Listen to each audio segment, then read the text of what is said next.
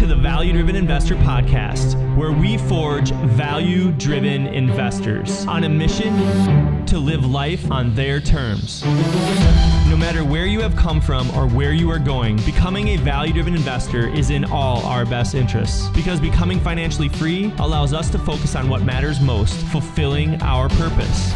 Our community of value-driven investors is committed to showing you the way. With the support of this community, you are sure to reach your goals. For all of us in the value-driven investor community, there is no greater gift than the gift of giving, because together, anything is possible.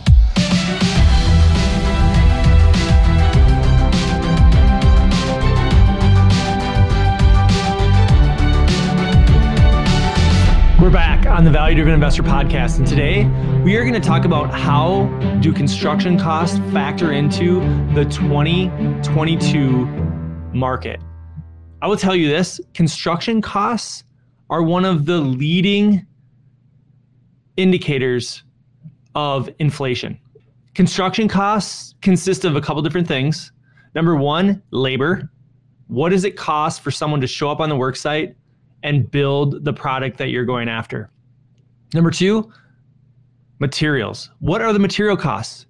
What are the material costs for the foundation, for the flooring, for the framing, for the cabinets, for the floors, for the lights, for the appliances? I mean, the number of materials that go into building a home is mind-boggling. And all of that is going up like a rocket. The costs are ridiculous. People are having a hard time. Builders are having a hard time. Subcontractors are having a hard time. Suppliers are having a hard time. Everyone's having a hard time grasping what we probably haven't seen in a long time, which is just, to me, an obvious indicator of inflation. Inflation in everything. Everything costs more. And everybody feels like they have more money. So the big question is, as a builder, as an investor, as a developer, how are construction costs factored into the 2022 market? How do you know if you're making a good decision? How do you know where things are going to head? And how do you position yourself? Now, I don't sit here and think that I have the perfect answer, because I truly don't believe that there is one perfect answer to this question. And there's so many different variables that go into thinking through your position as an investor, as a developer, as a builder in today's market. But I do know that there's some fundamental things that you need to think through no matter what position you're in or what equation you're using to navigate today's waters. And that's what I want to talk about today. And really, today's conversation is a conversation that I'm having with myself. Because when you hit markets like this, which I believe, we're at the top of a market. Now, how far does it keep going up? I have no idea. What I do know is I just saw Bitcoin hit $69,000 a coin. And right now, it's touching 40 and sometimes going under $40,000 a coin. And that's a huge stumble. Now, the next question I ask is our real estate market, is our construction market, is our development market at 69,000? Is it going to keep going up to 100,000? Like Bitcoin, everybody thought Bitcoin was going to go to 100,000? Or is it going to tumble all the way down 40%, 50%? And how are we going to handle that? How are we going to survive that? Because everybody in cryptocurrency, everybody in Bitcoin is wondering, how am I going to survive this? 50% loss in value? And that's what you always have to be thinking about. When you're an investor, you always have to be thinking about, okay, the times are fantastic right now. Feels almost too good to be true. Material costs are going up. Labor costs are going up. Financing costs are possibly going to go up because interest rates are going to go up.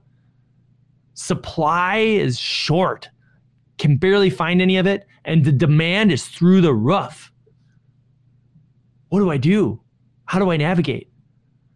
And these are things that you have to be thinking about literally every single day. If you're a builder, if you're a developer, if you're running a business, you have to be thinking about these key fundamentals. And what are they? The key fundamentals that you always have to be thinking about are financing. How are you getting your financing? How does your financing position you for the future and for today? The next thing you have to think about is supply. What is the supply like? The supply for housing in general, since that's my market, that's what I develop, that's what I'm going to talk about. The supply in commercial real estate, the number of multifamily houses, industrial, all the different asset classes in commercial real estate. What is the supply like? What is the demand for that supply? Right now, in single family residential, I think across the country, across North America, demand is through the roof for single family residential homes. Now, that can be single family rentals, or that can be single family owner occupied residence.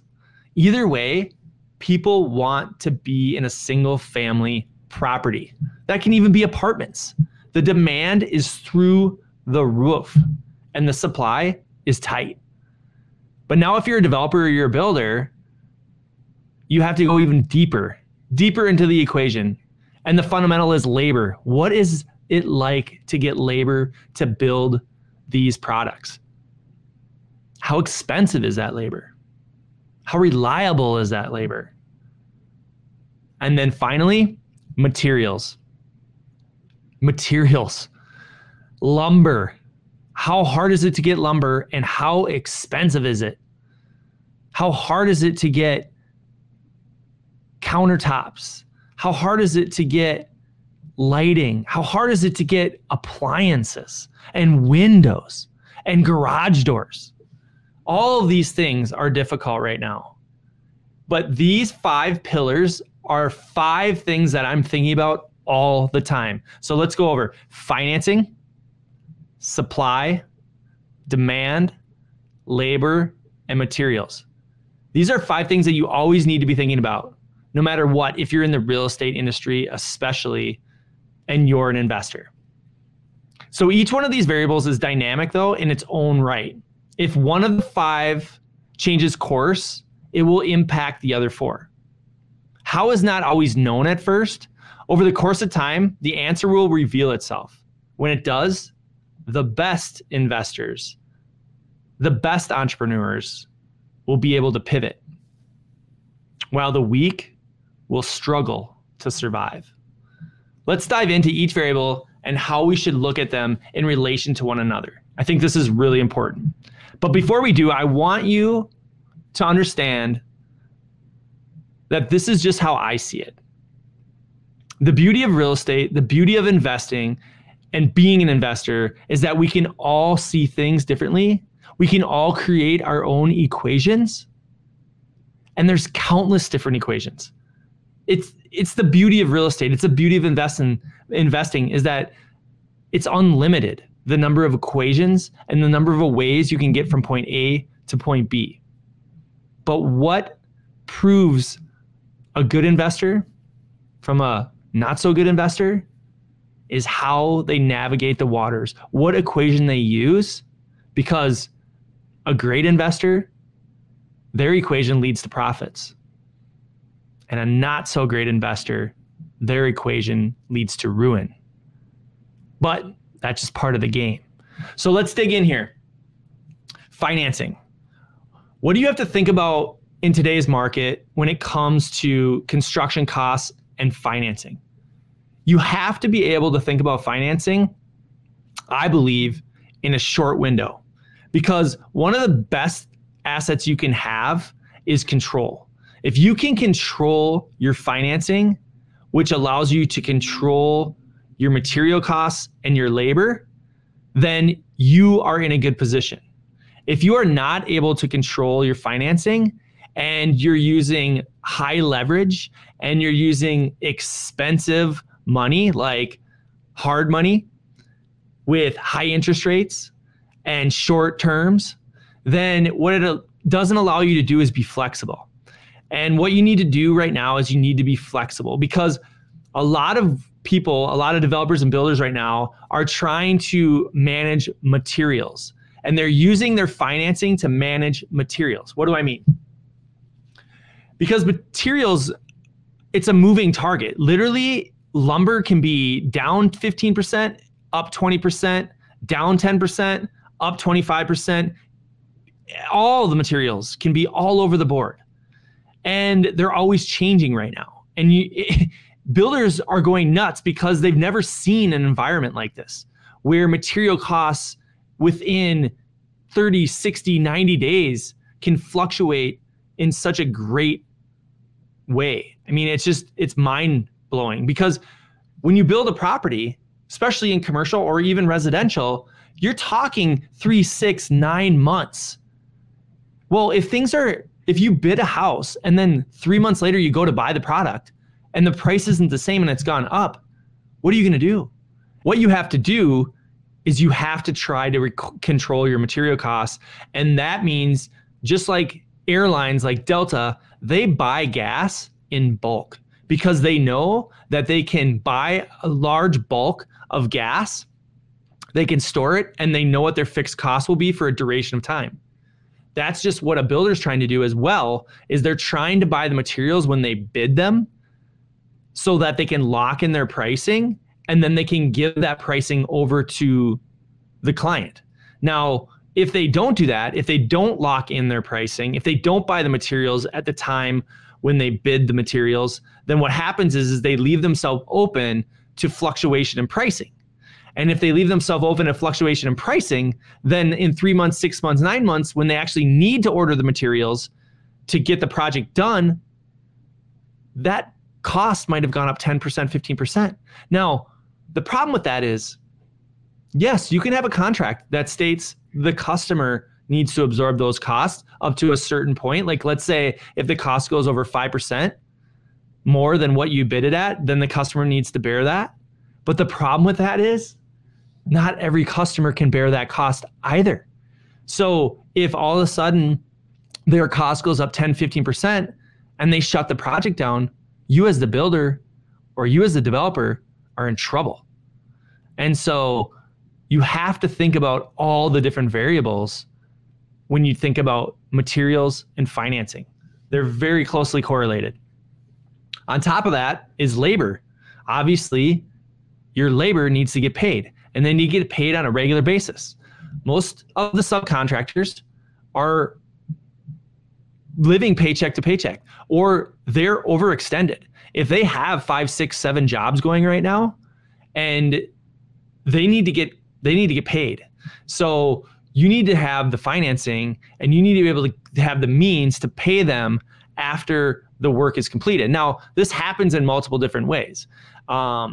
If you have draws on bigger projects, then you're going to pay your subs on a monthly or on a predetermined basis. When those draws are requested, they then get paid, and that's usually within a 30 or 60 day window of work being completed. Now, there's a lot of different things that we can do in order to work things out with subcontractors so that they get paid in different ways, meaning like maybe a subcontractor will carry some of their costs. Maybe they want 50% up front, but then they'll carry some of their costs until you get closer to the end. Maybe some subcontractors can't afford to do that and they need to get paid immediately after the work is completed. So there's a lot of different variables that you need to think about when it comes to financing and labor. Now, when it comes to supply and demand, obviously supply and demand are huge. Supply and financing isn't really as big of a deal, but it does play a role, because if the supply is tight, you need to make sure that you have your financing set up to be able to act fast. Now, not a lot of investors are able to do this, because the quickest way to act on an opportunity when the supply is tight is cash. Now, cash can be $100,000. It can be $500,000. It can be $1 million. It can be $50 million. It can be $100 million, depending on what scale you're working at. But cash will always be the quickest way to capture an opportunity when supply is low. Demand. How does financing and demand correlate? When demand is exceptionally high, like it is right now, being able to leverage your financing so that you have less carry, so that maybe you have less skin in the game. Because the biggest thing you have to think about when it comes to financing is risk. If you're borrowing money from someone, or if you're using your own money, what is the risk that you're going to get that money back? And the reward is a profit on top of the actually just getting the money back. So when the demand is high and supply is tight, like we're in right now in 2022 market, you know that if you get your hands on something, an opportunity, and it's the right opportunity, and you have the right equation, and the demand is high, odds are you're going to be able to sell that product in a reasonable amount of time. So you might be able to negotiate more reasonable terms with your lender because they know that now you have an accepted contract. You have people buying the product before you've even started building it, and you can get better leverage. Now, hopefully I haven't lost you, because I truly went through this the best way that I could. And I could talk about this. I could take these 5 variables and I could paint different equations and attach them in 100 different ways. But this is just some of the things that you need to think about.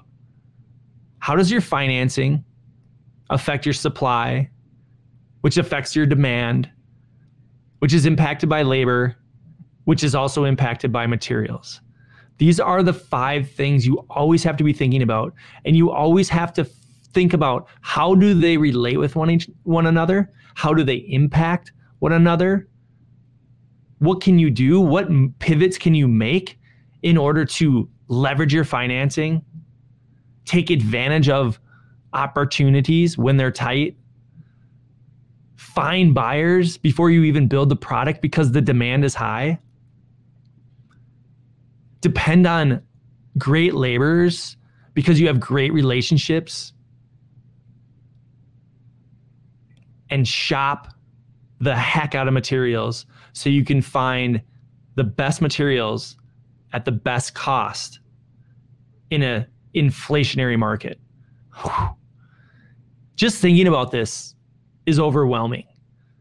Now imagine thinking about this when you have 1, 2, 3, 6, 12 projects, when each variable could be $1,000, $10,000, $100,000, millions of dollars. That's where the stress comes in. That's where the risk comes in. That's how construction costs and these 5 variables factor in the 2022 market. If you have questions, if you have specific questions about these 5 variables and how you're thinking through them, hit me up. I want to know the equation that you're coming up with. I want to know the perspective that you have, because together we can think through this and we can come up with one of the best equations to lead to profits, not ruin. Thanks for listening to the Value Driven Investor Podcast, where we lead by giving. For more information about our community and what's new, visit valuedriveninvestor.com. The Value Driven Investor Podcast was produced by Digital Legend Media in Minneapolis. Build your legend, digitallegendmedia.com.